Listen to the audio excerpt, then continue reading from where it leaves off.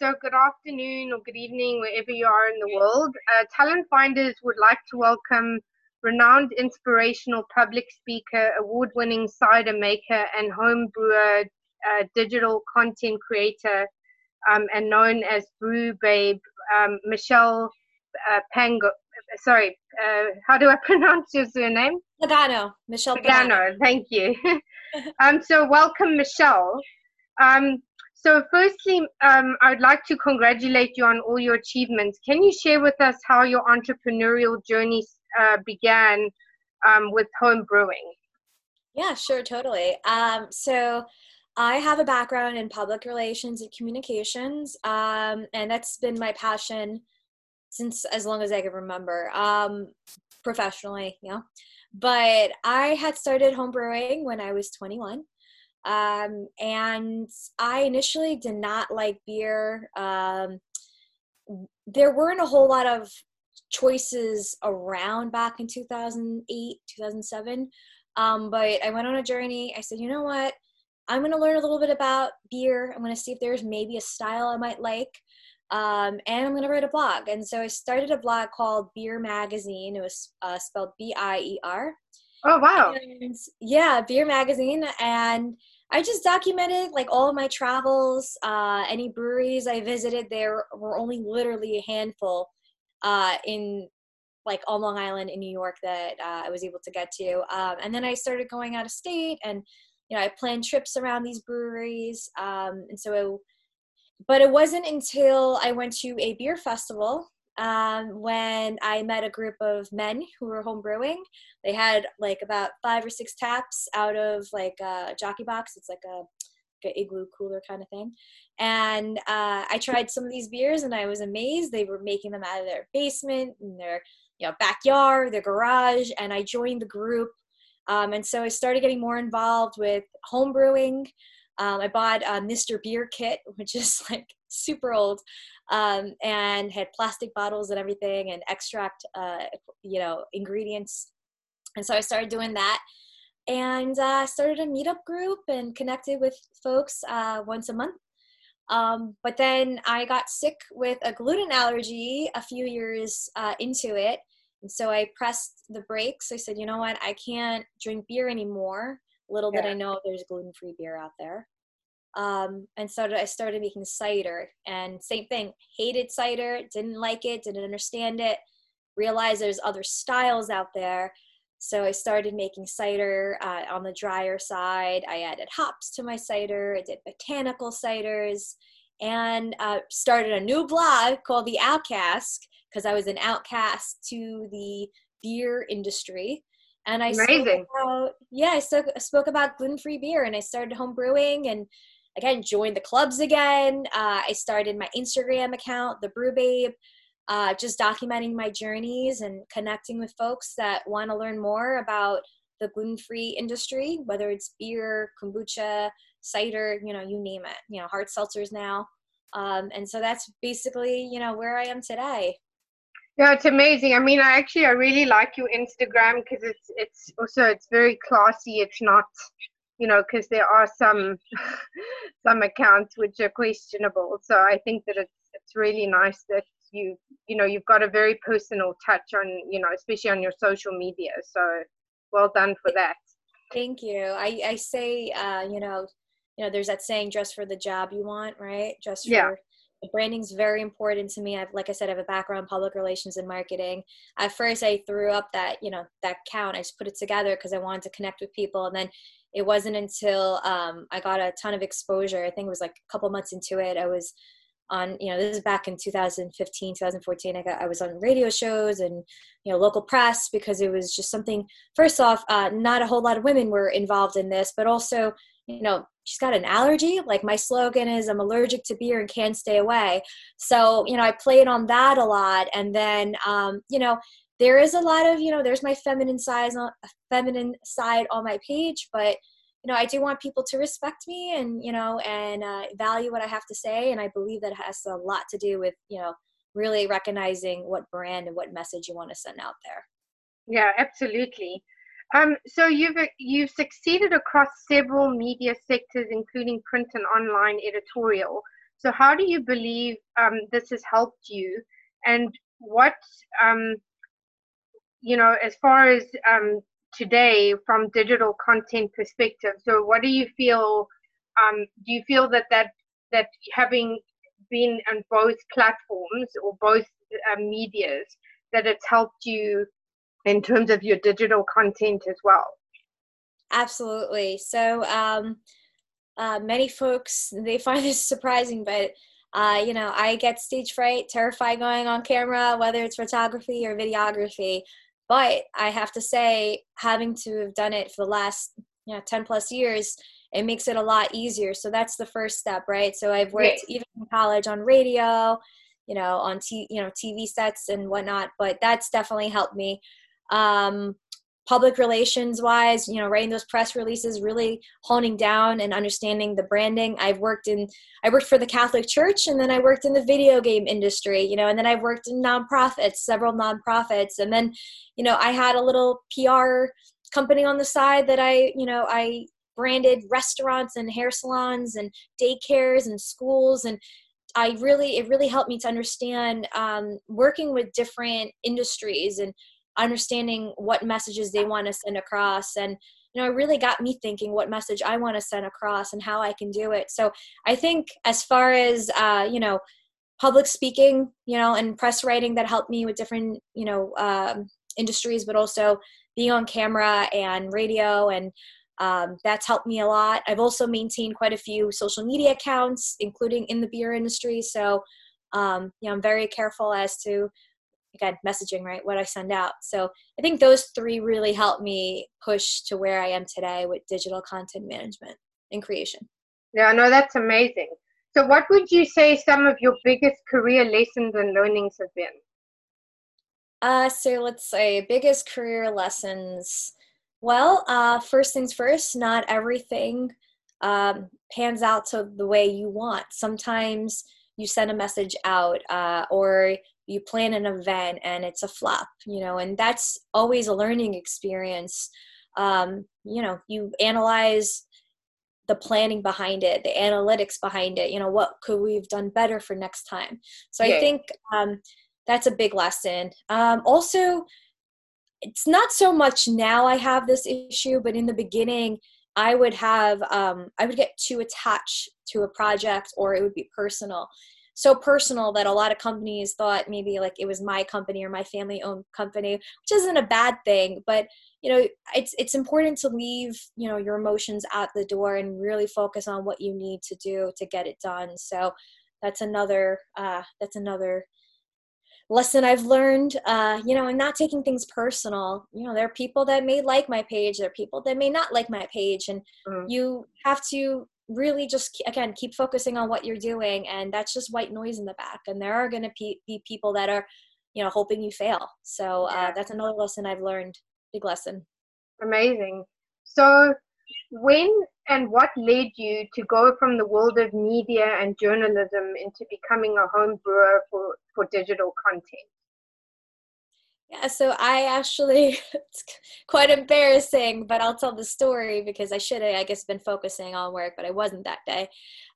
So I used to work in the video game industry, and I was in a meeting. It was a Tuesday meeting. I remember when I had this like aha moment, and I was sitting there, and again, I love doing communications and PR work, but I just sat there just coming out with beer recipes and coming up with blog ideas and thinking of like what festivals are coming up that I can cover instead of really focusing on that meeting.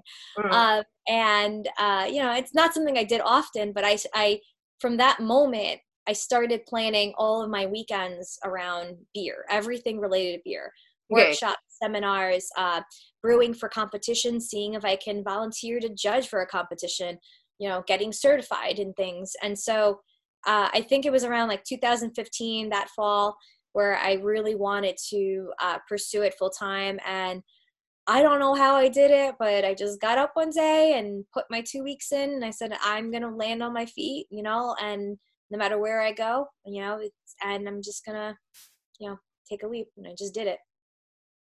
Yeah, that's, in so many ways, I think that's also the exciting aspect of it, because, if it's something you're passionate about, you'll just end up going in a direction, and it'll be an organic process. So yeah, and don't get me wrong. Like, some people are like, well, weren't you afraid? Of course, I was terrified.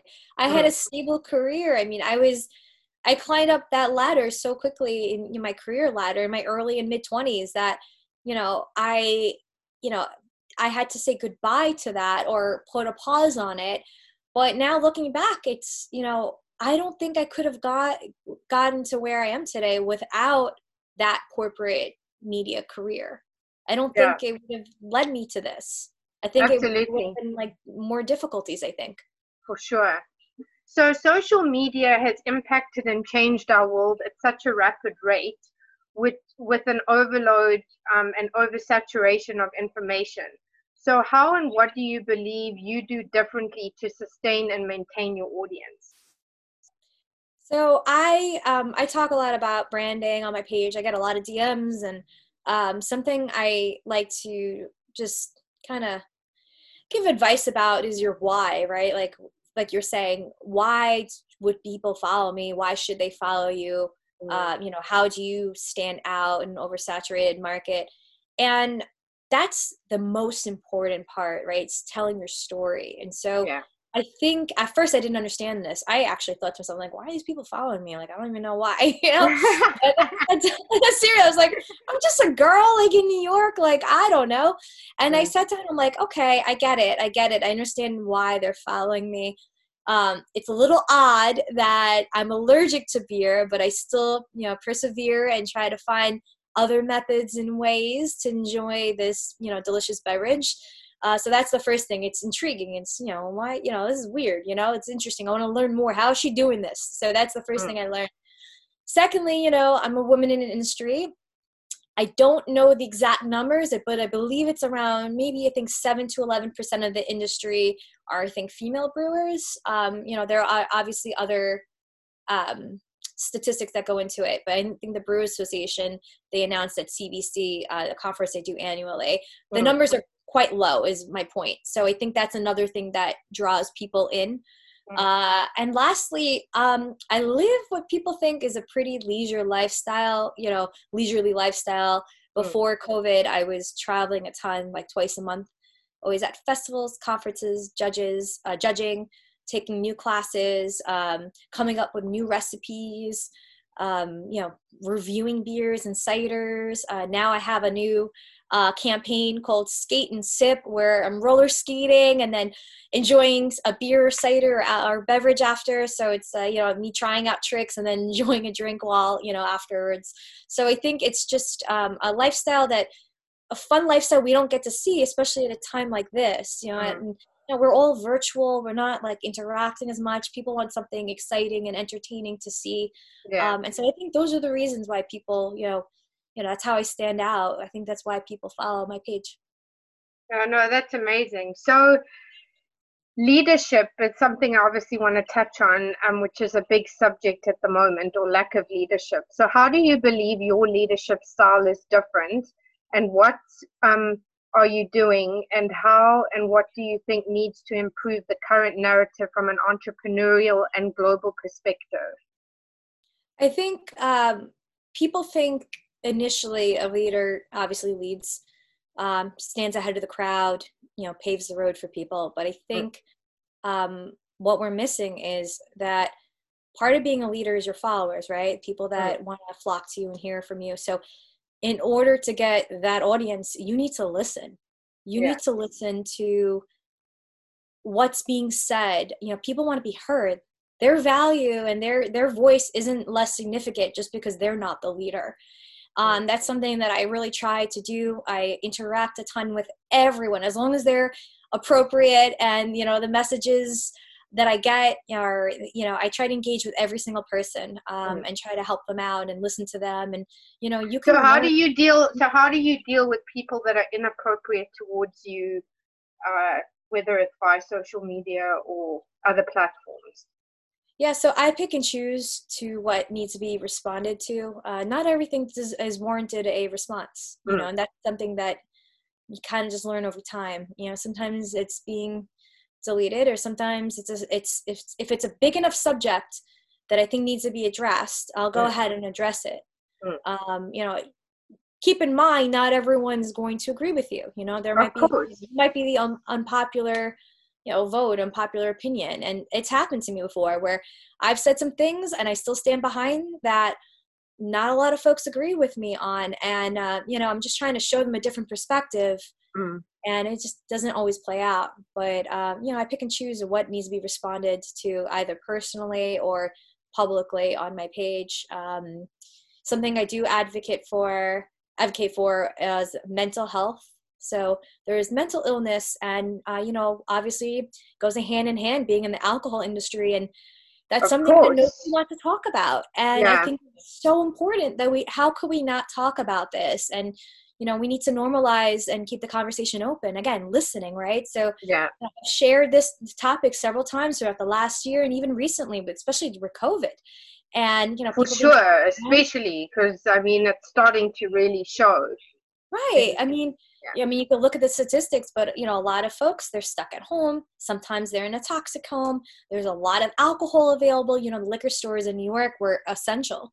So, you know, people don't always make the right decisions. And, you know, a lot of doctors' offices were closed, you know, how people get to their therapist. You know, there's, again, in the alcohol industry, you know, that was just magnified and nobody was talking about it. And I said, you know, we need to talk about this. You know, it may not affect, you know, me or the next person, but maybe the person after that. And this is something that's important. And so, you know, not a lot of people talk about it. They're still skittish, but I felt like that was something I needed to put on my platform, and I have. So. Yeah, no, well done, because I think that's very, very relevant, especially at the moment. So what are some of your biggest career highlights? Ooh, biggest career highlights. Well, when I worked for the Catholic Church, I worked for Cardinal Dolan. Wow. And I've worked on numerous, just like political events. The Al Smith dinner, that was pretty awesome. We usually have, you know, the year of the candidates, they'll have the presidential candidates there, and that was pretty awesome. Working with like Secret Service is pretty cool. And all that press involved. Oh man, that was a whole project, months and months of planning. That was exciting. Another career highlight would be working for the ESRB. It's the Entertainment Software Rating Board. It's in the video game industry. And we worked with other rating boards across the world to create one synchronized system that with Google Play. We partnered with Google Play, this Play Store, and just to get all the video games having the correct ratings for them. So, you know, what may be, you know, T for teen here might be M for, you know, in Europe, or, you know, a different rating. So it was really cool working on that project. It's a worldwide project. Everybody knows, you know, Google Play and the ratings. So it's really cool. And as far as the beer industry, I have to say, we had the first gluten-free craft brewers conference last year. And I was asked to speak at that. And that was pretty like momentous for me because I've spoken at many conferences in the past, but this was like the first one for gluten-free, and we're hoping to get more backing with the Brewers Association. So I'll always remember that like I was part of that first year, you know, so that was pretty cool for me to be part of. And also a great experience, you know, great experience, great exposure. So amazing. Oh, absolutely. Yeah, absolutely. So you've spent 5 years sharing educational experiences, cider and beer reviews, and developed over 25K or 25,000 followers. Can you share with us more about this? And where did your passion for cider and beer come from? And what makes what you do different? Yeah, sure. So like I mentioned before, I had, you know, my passion for home brewing, and then it was kind of paused, and I went back into it, just trying to connect with folks with gluten-free beer. I only know, you know, 1 or 2 places that make gluten-free beer. And so you know, the passion came from just reevaluating my lifestyle change. And starting my new blog, starting my new Instagram account. Pretty much it. Amazing. So you're also an inspirational speaker. So can you share with us more about this and what led you to, or what, you know, led you into speaking? me think about this one. Well, I mean, my background, I'd have to say, in public relations, that's just something that has been part of my career. I'm trying to think what was my first speaking occasion. Actually, my first speaking occasion might have been at a homebrew club, like mini workshop. And I thought it's really interesting for me. I love educating. I love, learning, but I also love teaching people new things, right? So Yeah. being there and seeing people's eyes light up or smiling, that I feed off that energy. And so from there, I had gotten asked for like bigger roles or bigger speaking occasions at, homebrew meetings, festivals, competitions, conferences. I've even partnered with quite a few industry businesses. I just did a webcast yesterday, which was pretty awesome. And, I'm trying to see if I can get involved some more in the coming months. Right now we're trying to figure out with a lot of these conferences, whether it's like virtual or if they're going to have smaller groups. But I think just feeding off of people's energy, I like to learn, I like to teach, and I think that's where it comes from. So that leads me still into the world of media, but do you still believe that traditional media has a place? Because obviously we have the social media, and there's like we mentioned earlier in the conversation about the oversaturation of information, and also I guess because there's so much misinformation as well. Do you still believe traditional media has a place? I think that it'll always have a place, even if it's not a bigger chunk of people. Yeah. I found myself during quarantine back in March and April listening to the radio again. And I consider that traditional media. That's Yes. something I hadn't done forever. Yeah. So I think it depends on the person. It depends on, I guess, where we are in the world. As long as it's still a way of connecting people, I think there will always be a place for it. For sure. So that leads me to COVID-19, which has obviously turned our world upside down and inside out. So what and how has this impacted you, and how have you had to adapt to these challenging times? So at the start of COVID-19, the cidery I was working for, obviously that affected breweries and cideries, across the country. So I stopped working at a cidery in March. And, I kind of just sat and I was patient and still, just like everybody else, trying to see.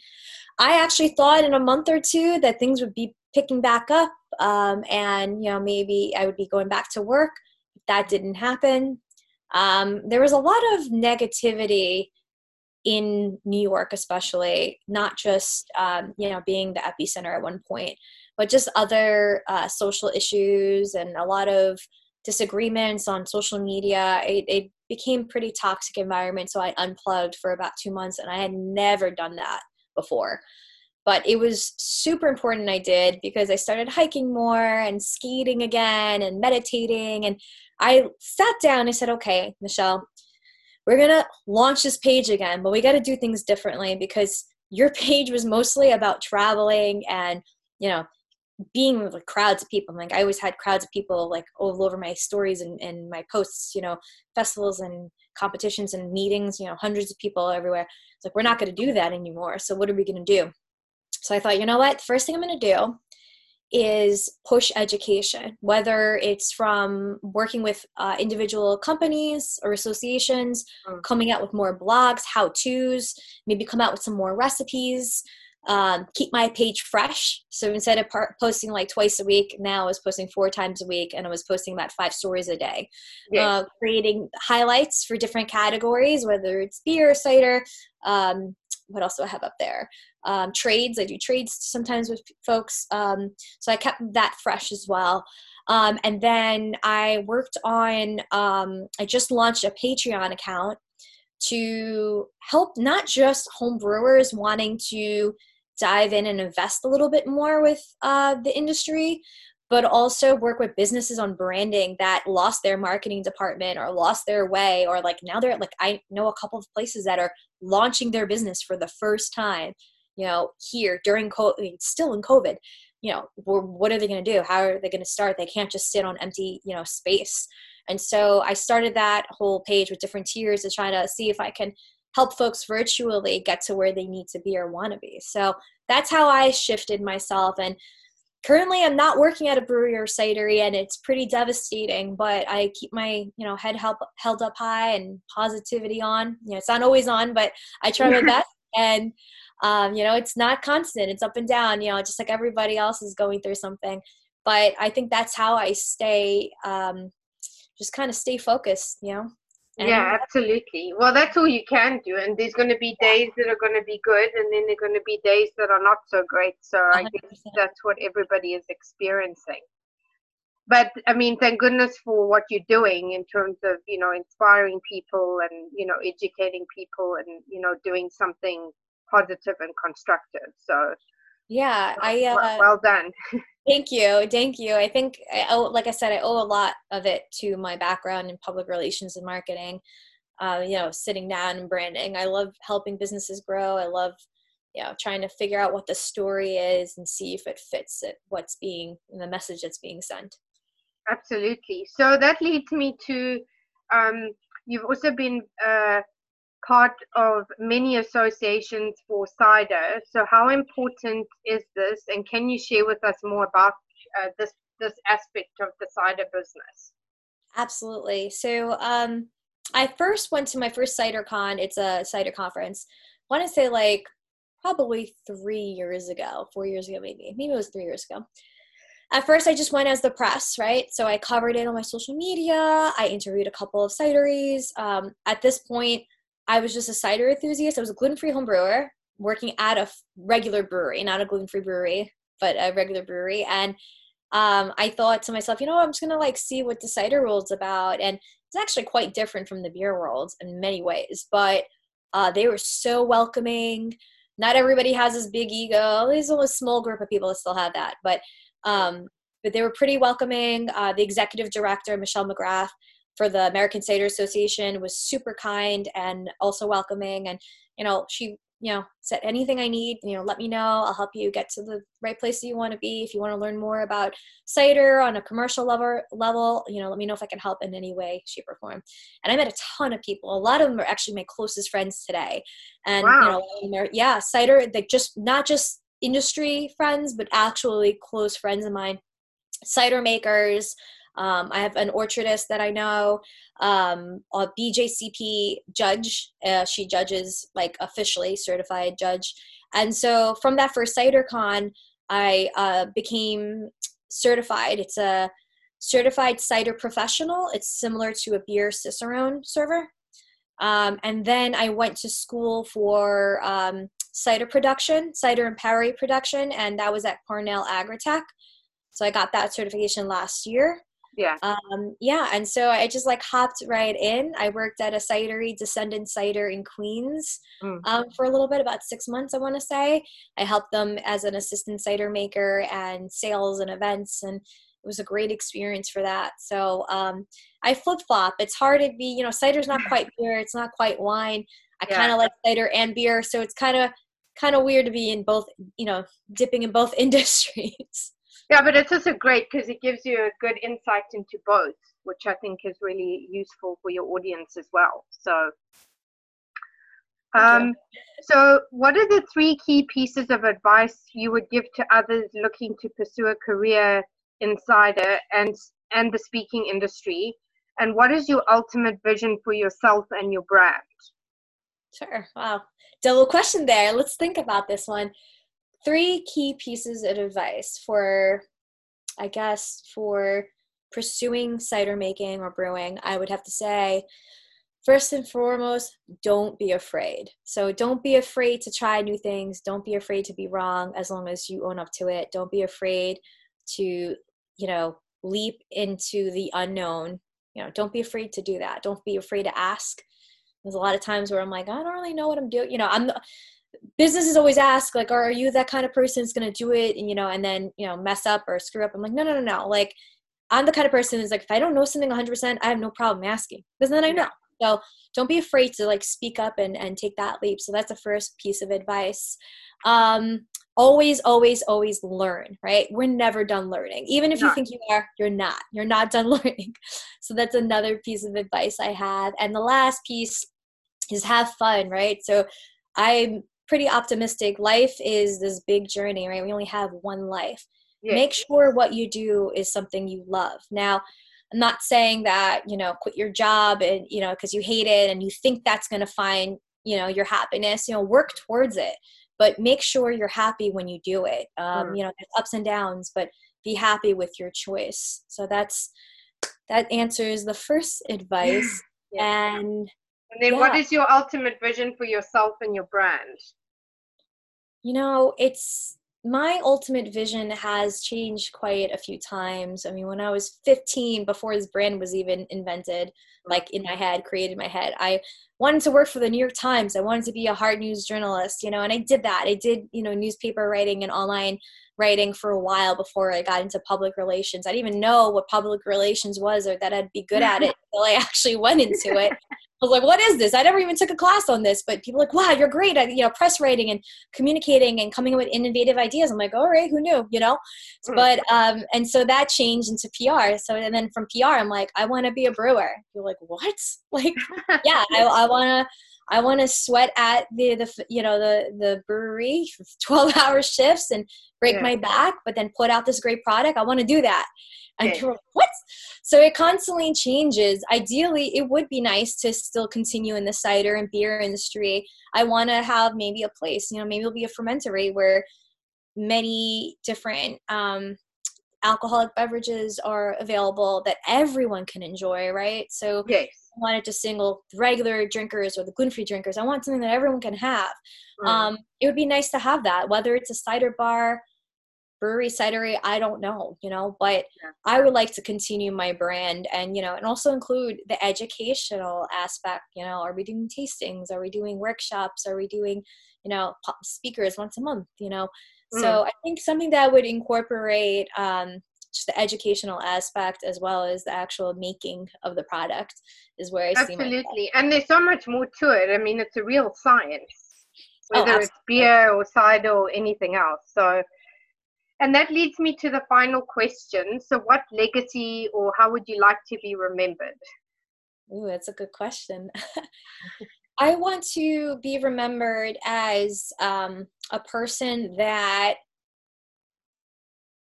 it sounds a little cliche, a person that never stopped believing in, oneself, someone that just, even with hurdles, whether it's, allergies or, if someone has like mental